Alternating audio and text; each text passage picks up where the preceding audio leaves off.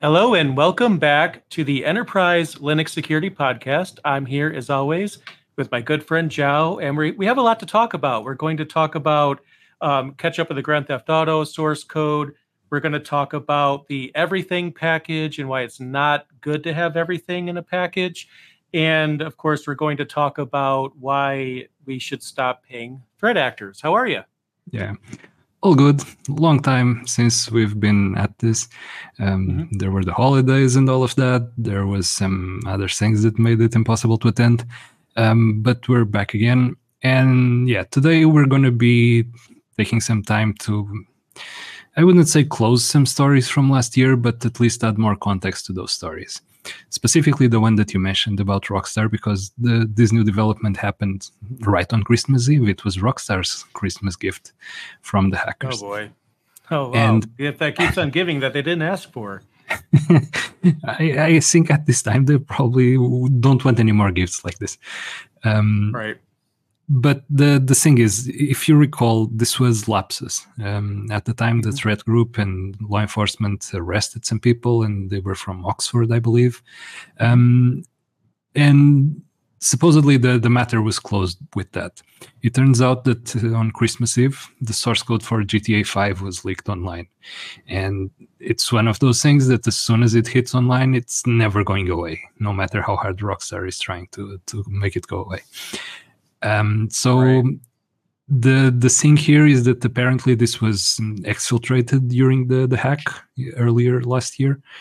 And yeah, if you consider that Rockstar is a multi-billion-dollar company and much of that value comes from GTA, this is pretty massive for them. And yeah, not confirming or denying that I looked at the package, it seems to be fully complete. Yeah.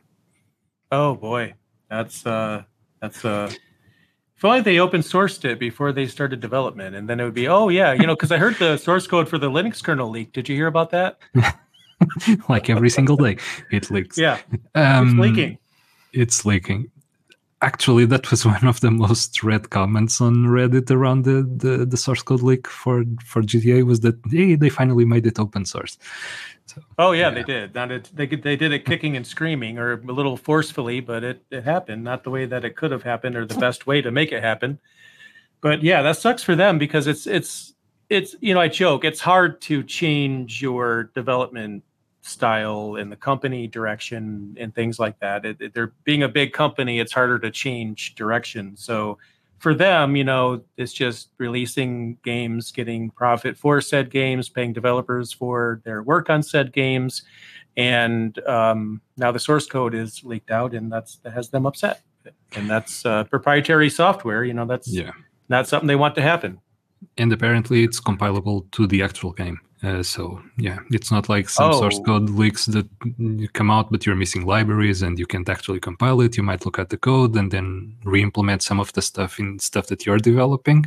Say if you're a competitor with low scruples or something like that, and you want to do it.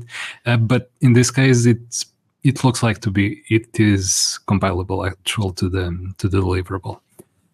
Oh my gosh!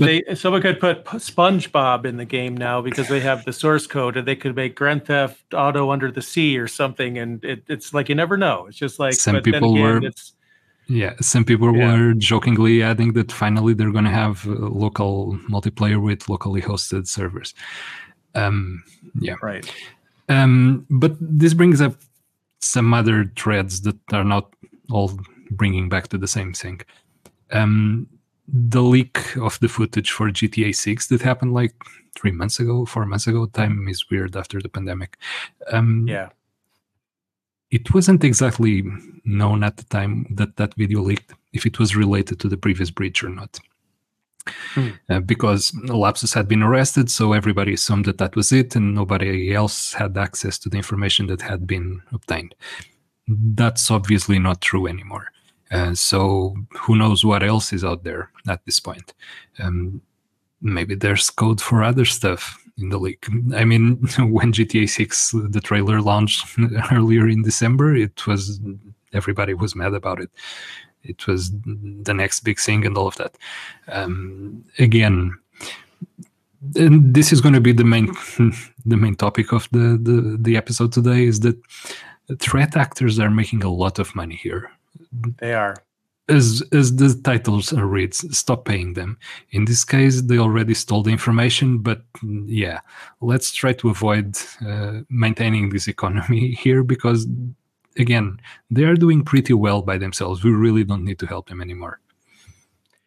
And as we're going to talk about, well, I'll just, I'll just hold what I was going to say until we get to that topic, because there's a lot to say about why we should make sure that nobody pays these people, and we shouldn't pay them. And yeah, and it's not easy, but it's also, paying them is not the right thing to do, as we'll discuss.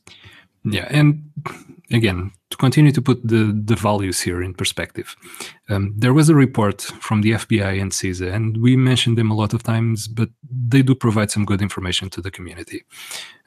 There was a report at the end of the year that puts perspective, that gives you some values, because, okay, it's really bad and then people are paying and it's a lot of money, but how much is a lot of money? So the FBI put out a report around Black Suit. If you remember that name, it's from an episode where we were discussing Barracuda and other fish-related malware variants that we talked about at the time. They were very original in the names, but Black Suit, it's a threat actor group, and the FBI looked at their ransomware requests. And in the period of September 2022 to November 2023, that's a bit over a year, they have an outstanding $275 million in ransomware requests. That's a lot of money. That's much more than many companies make in a year. So this is why cybersecurity is tricky to solve. The incentives on the other side are just too high. There's just a lot of incentives to keep keep finding breaches, keep exploiting them, keep stealing information, keep deploying ransomware to as many targets as possible. Yeah, it's a really tricky situation when the other side has this amount of incentives. And on the security researcher side, the payouts for bug bounties and the rest of those things are not up to par, not even remotely up to par. So yeah, this kind of makes it uneven to fight these things.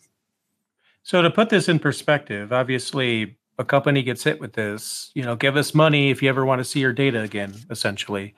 Now, there's a lot of things wrong with that, aside from the fact that it's a wrong thing to have done to somebody, obviously, but there's no honor system.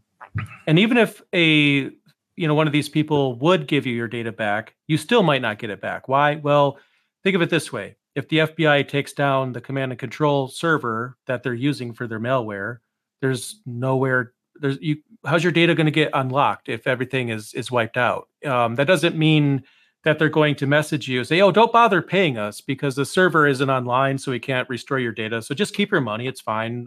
We can't do anything. They're not going to say that. They're going to take your money. Even if there's no way to get the data back, they'll tell you they can. Or maybe they had no intention of giving you your data back in the first place. So you really don't know, because obviously we shouldn't pay them in the first place, because that's just incentivizing them. But at the same time, you very well could be wasting your money. You still might not see anything from them. And you also mentioned the bug bounty thing. I mean, we have a lot of people that are getting into cybersecurity because if they find a bug, the payout's pretty good. I mean, how cool would it be if you're in college and then you get to pay your college tuition for the rest of your year because you found some bug and it just pays for everything. But like you're saying, that's not as much money as the threat actors get. So what that means is, if I am someone with questionable intent and I find a bug that no one knows about, allegedly, I could do one of two things. I could report it, get some money for it, or I could use it as a 0 day and, basically just use it as a way to get money and put ransomware out there.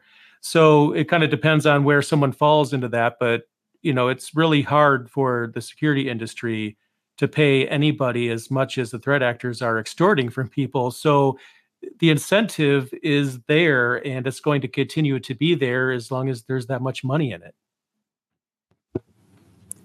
And Earlier this week, your friend Tom, he put out a video where he was talking about the two things that businesses shouldn't say because it puts them out of business. And one of the things was the it won't happen to me. This amount of money is why it will happen to you. This amount of money is why you will also be a target. Your organization is no different from anybody else's, and it's just another organization that they will try to extort money from. Right. When the payout is this high, it doesn't matter if your company is large, is small, it doesn't matter. It's a numbers game. The most amount of targets that they can find, the most amount of requests that they make, means that they have higher chances of some of those making the actual payout. And that's where they're going to get their money from. Of course, not everybody is going to pay. They won't see those 275 millions, hopefully. But again, it's a numbers game. The more targets that they have, the higher the probabilities that some will pay, and it's still a considerable amount of money. I mean, it's more than the majority of companies make in a year. We always hear about the big five and Amazon and Google and Microsoft and all of those and Apple. Most companies are not that. Most companies are much smaller than that, and their cash flow is much smaller than that. They don't have those resources. And this is considerable. And keep in mind that this is just from one threat group alone and just from ransomware activities alone. It doesn't include stuff like stealing data and then selling the data on underground forums and all of that. It doesn't include other stuff, the phishing and spam and all of those activities. And it's just from one group. There are countless others out there. So you can see how large this market is, how large this economy is. And again, it will happen to you as well if you're not careful. And even if you are careful, this is why when we say that you should always patch everything, it only takes one flaw, and they will have the incentives to look for any and all flaws that might exist. It doesn't matter. They will automate the process. They will look at anything that you have exposed. They will try to find anything that you missed. And this is why. This is exactly why that happens. I don't care how good of a security person you are. You could be the best of the best and thought of everything. It still doesn't mean you're not going to potentially have an issue. It just means you've thought of everything that you could think of, not that you've done everything you could do, but even if you did, all it takes is one software vulnerability that hasn't been discovered yet that you're not protected against. And, no matter how good you are, things still happen. So it's easy to get overconfident, especially when you're learning really, extensive skills. I mean, this stuff is not easy to learn. So obviously you're going to feel very proud of it when you start to get a handle on this, and feel very proud of yourself when you secure a system. But the reality of the situation is that there's 3 rules to achieve perfect, unhackable security. And these are the rules. Don't use a computer, don't turn one on, and don't own one. Perfect security. You will never get hacked. If you break any one of those 3 rules, you are vulnerable, period. End of discussion. Unfortunately, that's absolutely true. Yeah. Sometimes it's tricky to talk about it, and we were talking about it before we started the recording. This is why it feels more and more like cybersecurity is unsolvable. There's just too much going on the other side for anything to be secure. One of the stories that we're going to get into further along ties directly into this. You might try to change things, you might try to solve the problem the best way possible, but there will always be somebody else looking. And one of the big stories of the year is that CentOS is going to go end of life this summer. We are running a survey. Actually, we ran a survey at the end of the year.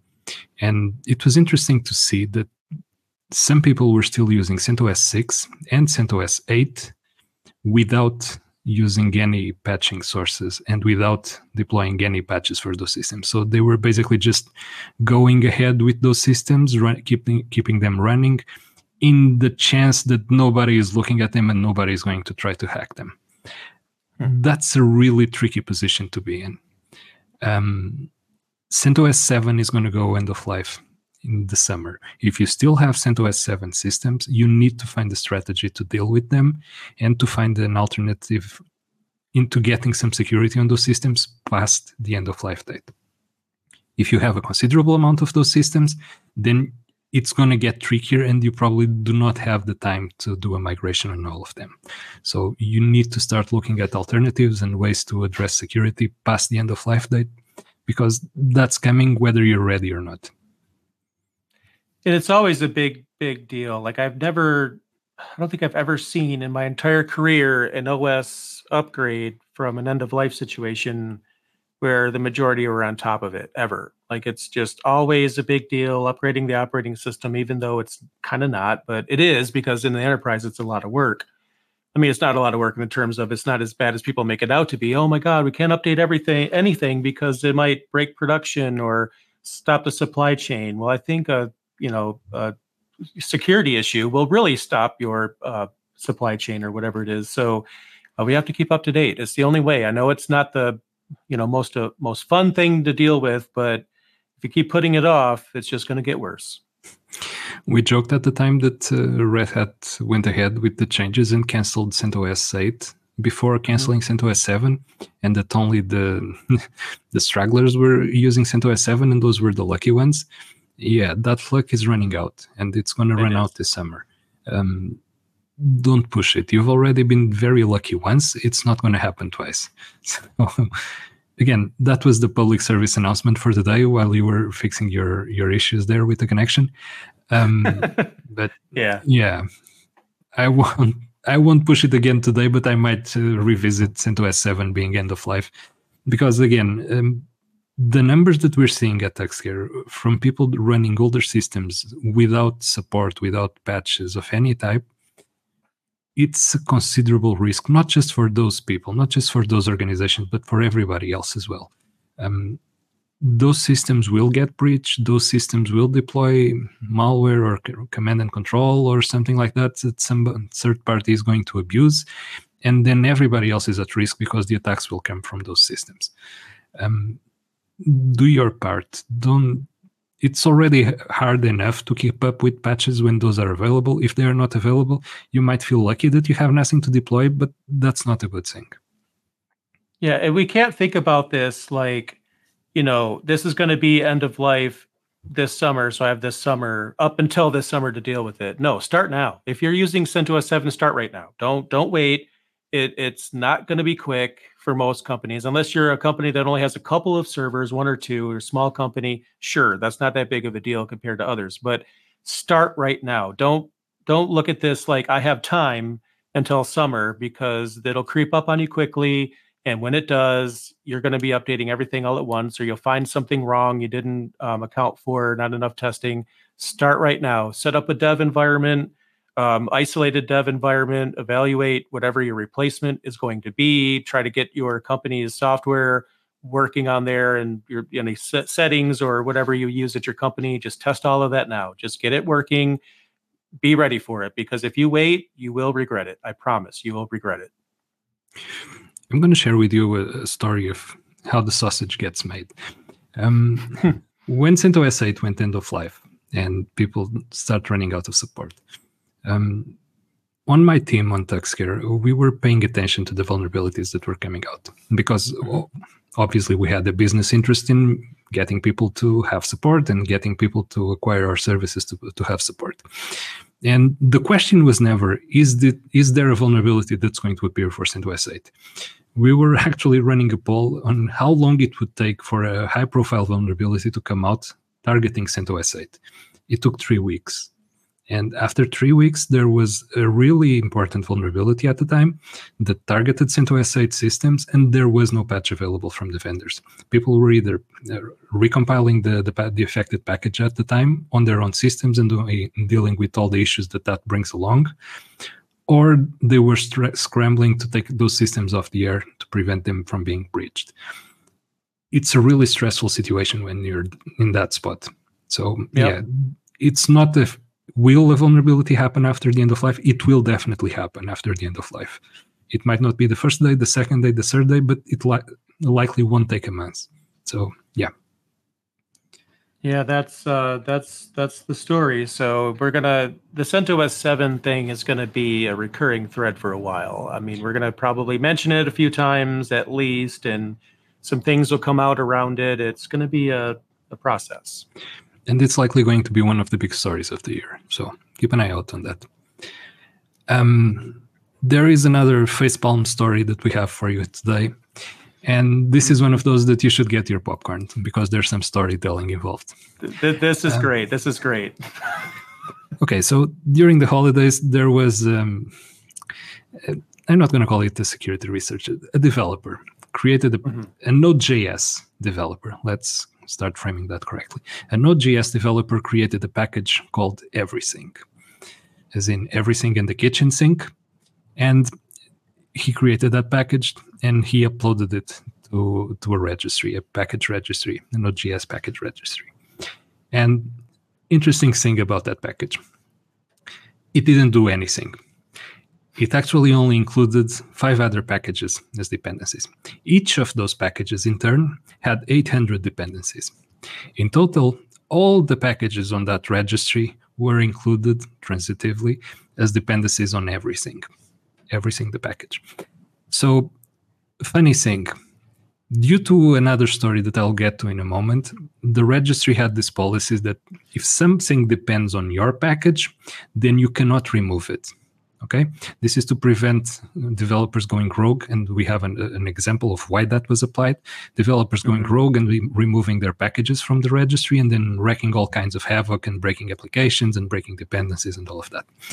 So this guy created everything, uploaded it to the registry, and effectively prevented everybody else who had packages there from removing theirs from the registry.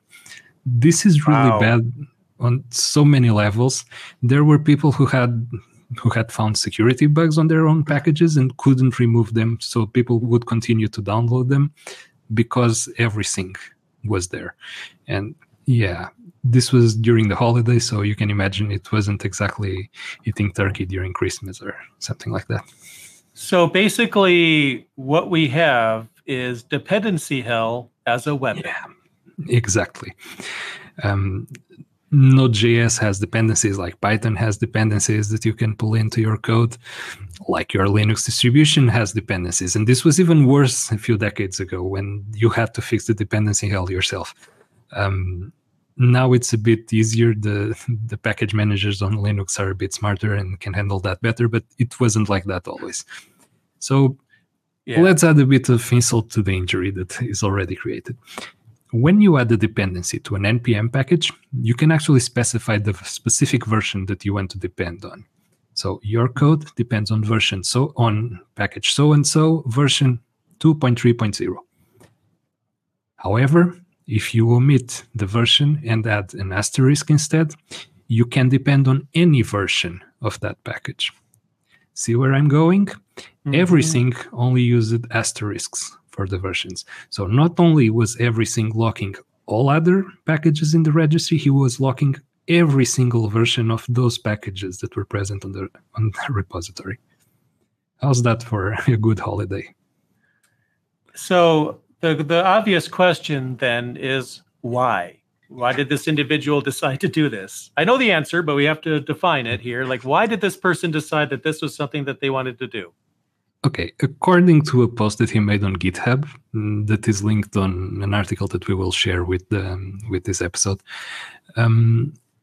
it was a test and then a prank. And I'm using air quotes here liberally because it was neither. It was just to give everybody else a bad time.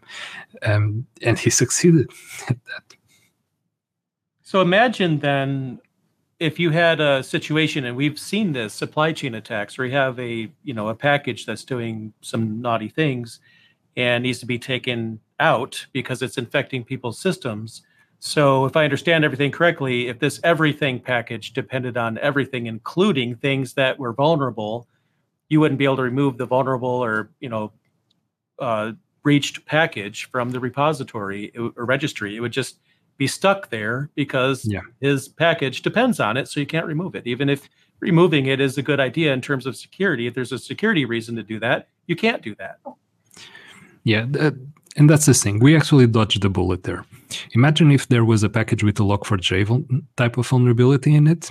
That's perfectly likely to happen at some point. Log4j is not special in any way due to its risk or anything, just because it's used everywhere. So right. Node.js packages are used everywhere. So yeah, it's not impossible for that to happen. And this type of behavior could be abused by a threat group to, after discovering the vulnerability, making sure that nobody could remove the affected version from the registry, so that people would continue to download that affected package and would continue to spread the vulnerability to their applications and to their websites. That would have been even worse. Now, you can ask, why the hell does the registry implemented this? Funny that you ask. 2016, there was a developer that created a package called LeftPad. I believe it's either LeftPad or PadLeft. It was 11 lines of code. And I'll get into another example why this is silly. But 11 lines of code, that was the entire package. And what it did was it added spaces to the left of a string to the required length that you ask it to do. Just basically to center a string or something like that. 11 lines of code to add about 4 spaces to your string. Yeah, there's worse examples there, but LeftPad had 11 lines of code, and the developer uploaded it to a registry, and people used it a lot. It turns out that due to that thing that we've talked about in the past of open source developers not being comfortable with corporations using their code without any payment, without any reward. So he was... It depends a lot on if you agree with that or not, but depending on your point of view, he was either justified or not justified in going ahead and saying, oh yeah, but I can remove my code if I want, and then he proceeded to remove his code. At the time, this policy was not in effect. And the thing is, when he removed that package, he broke a lot of websites out there, major websites out there. He created outage on multiple services. He broke a lot of third-party applications that depended transitively on his package. And so the registry, the NPM registry, went ahead and implemented this policy. If your package depends on something else, then you cannot that package cannot be removed. And it was they meant well when they made the policy change. And this is why we cannot have good things on IT. Right. Somebody will undoubtedly be looking at ways to abuse it. So they implemented the change and people immediately started looking at ways of abusing it. And guess what? They found them.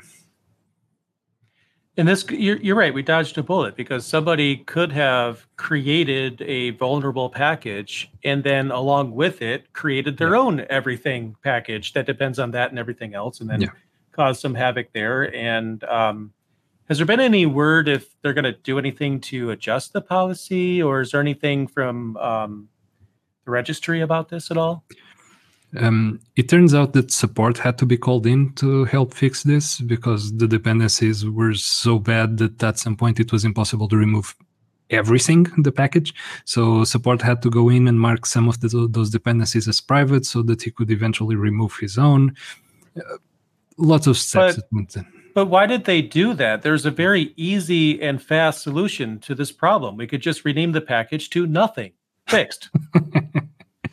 If only everything was so easy to fix. I wish. But still, I'm not aware of any far-reaching change that has been implemented yet. It will undoubtedly lead to something. The thing is, just like the previous change that was made, the new one will eventually be abused because people will start looking. Now that they know that this type of thing is possible to exploit, they will start looking. And the thing is, Node.js is by any means the only language where this type of dependencies happen.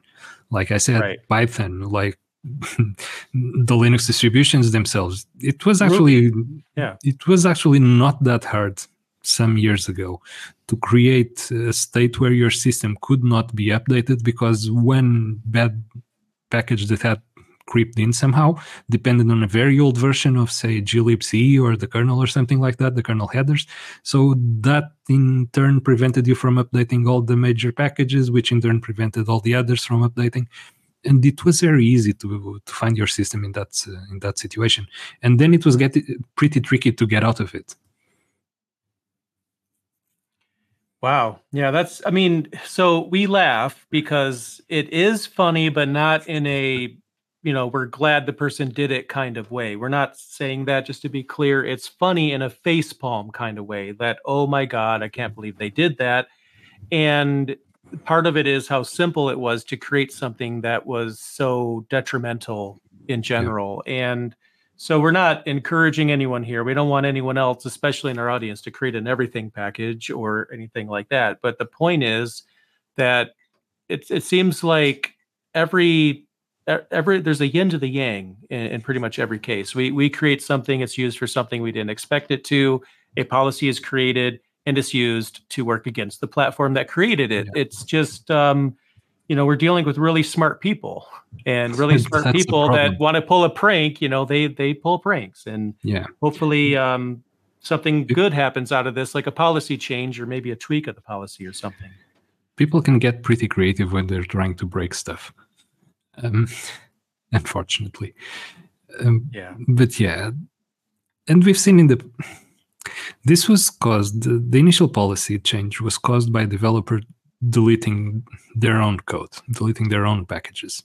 And on a fundamental level, that's perfectly understandable. It's his code, he wants to take it out, he takes it out. The thing is, in environments like Node.js, you have thousands of packages. Many of those, probably more than half, much more than half in fact, are just one-liners, are packages that have one line of code. And instead of coding that when you need that functionality on your application, the don't repeat yourself principle, DRY, comes into play, and in the developer's mind it goes, yeah, there's probably a package that does this, I'm going to search for it and I'm going to include that package rather than writing the code myself. When you do that, you're not just pulling the behavior that you want, you're also pulling all the vulnerabilities and all the shenanigans that are going to affect that package down the line. And you're very likely not going to be up to date on all the changes and up to date on all the issues that crop up on those dependencies that you introduce. And those packages will have other dependencies, and it just goes on for simple one-liners. And you really need to stop and consider, do I need to pull a package that has one line of code? At that point, you might as well just copy-paste the code into your own code rather than adding a package. It's probably easier and safer. But one of my fears about this is that it could have another unintended consequence. I'm not talking about this story in particular, but ones like it or any of the others where you have a system where a registry is in the news. Now, as an aside, if I'm a developer, and it makes sense, this method, because let's say I'm writing, I don't know, website code, or I'm doing something in Node.js and I need to access the sound card. I want to play a sound effect for some reason.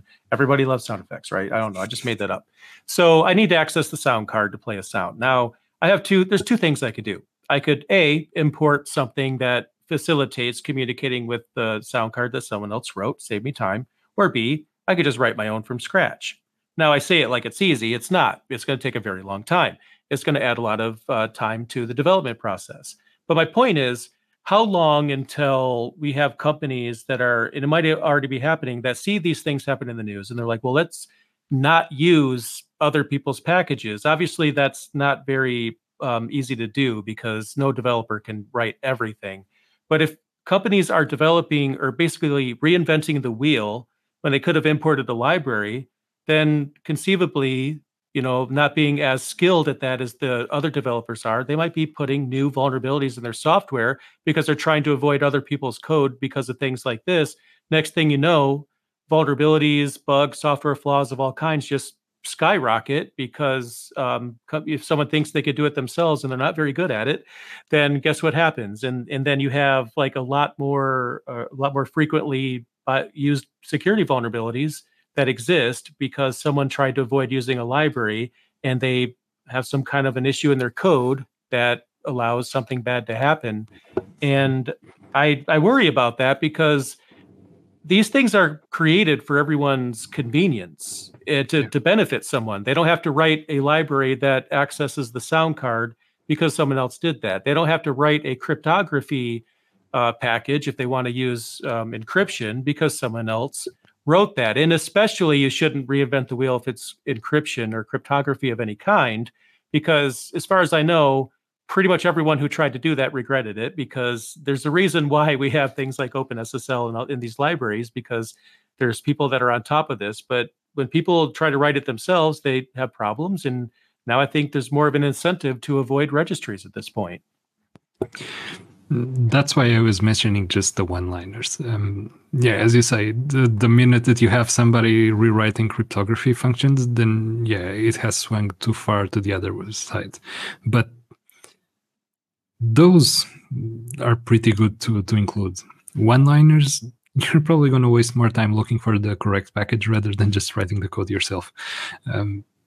Again, just put a comment right above, pulled from this package, give them credit or something, I guess. But yeah, I agree. If it's one line of code, I mean, that's pretty easy to do. So, and there's something else. You're a perfectly well-written application. You're a perfectly fine website. It's going to break if something like this happens. And through no fault of your own, your code is perfect.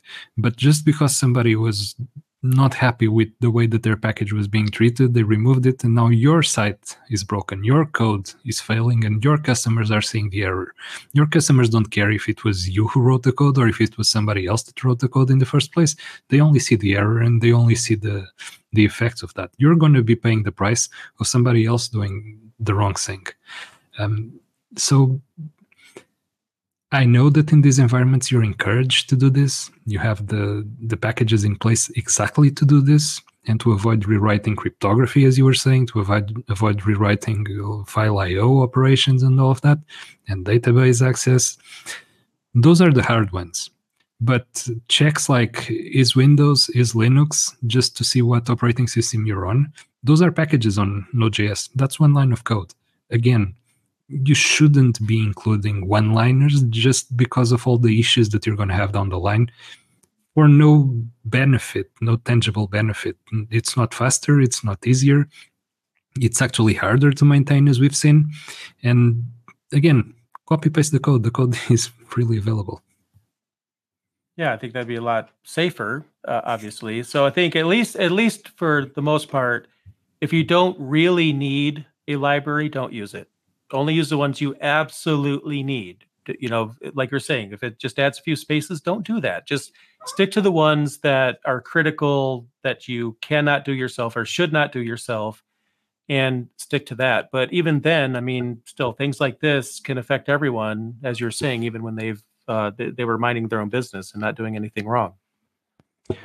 Or at the very least, when you're including something, look at the source code for it. See if it's actually something complex, if it's worth including something and having all the headaches down the line, or if it's something that you can actually do yourself because you're looking at the code and you're seeing how somebody else implemented it. It probably gives you some idea of how to implement it yourself. Not the pages long libraries, not 3 megabytes of source code or something like that, because that's massive and you're not going to be able to handle that. Nobody is. Right. But right. Again, one-liners, that really irks me a lot to see that type of packages out there. There should be a minimal amount of code that your package has to have to be able to be published to a registry. If you're just publishing one-liners just to get the credits and to be able to pad your resume with, oh, I created 1,500 packages. Yeah, that's 1,500 lines of code. Great. A good developer does that in a couple of weeks. Good for you. Yeah. Yeah, you're just introducing more entropy to the system and you really shouldn't. But so we use the example of the pad left or left pad or whatever it was that adds spaces to the left of a string. And one of the things that gets me about that is this person figured out how to create a plugin for or an NPM package, but they didn't know how to align text. How do you know how to create a package, but you're still using spaces to align text? I can't fathom learning how to create a package before learning how to properly put text on a screen. That is incredible. To their credit, that was just a bad example on my part. That's a good example. It was likely not just used to align code. It was likely used when you need the string to be a fixed size and all of that for other reasons. But still, Yeah. There's going to be many more that are equally as, Yeah. question mark prone as that. We use it as an example because it's a good one. It's something that you probably shouldn't need. And if that developer goes to the dark side, it could be the next story on this podcast. And funnily enough, quite a few episodes back, I can't say exactly which one it was, but there was another case of another developer going rogue. But rather than removing their packages, he introduced malicious behavior to that package. Right. I believe it was Colors. I can't remember the language. It was Python. I think so, yeah. The package was called Colors, and the language was Python, and that library started to print out the US flag and some text rather than actually using colors and doing what it was supposed to be doing. And the developer went rogue and introduced a new version with the broken behavior, and he did it because it was his code. Nobody was paying him to do it differently, and he wanted to do it that way, and he broke everybody else's code that was using it. And again, dependencies are great when they're saving you time. Dependencies are really bad when they're breaking your code in unexpected ways like this. Yep. So now the registry is pretty much everything, everywhere, all at once, because that's what the everything package did. So I guess it's just all the things in one package, all the dependencies, and dependency hell is a weapon, which I guess wouldn't be something that I'd predicted or would have predicted we'd be talking about. But I thought dependency hell was a thing of the past, but it's come back in a different way. And I guess that closes the episode for us for today. So thanks everybody who joined. We'll deal with the connection issues in post, and we'll have the correct video up. Again, thank you everybody. Happy New Year to you, and see you on the next one. See ya.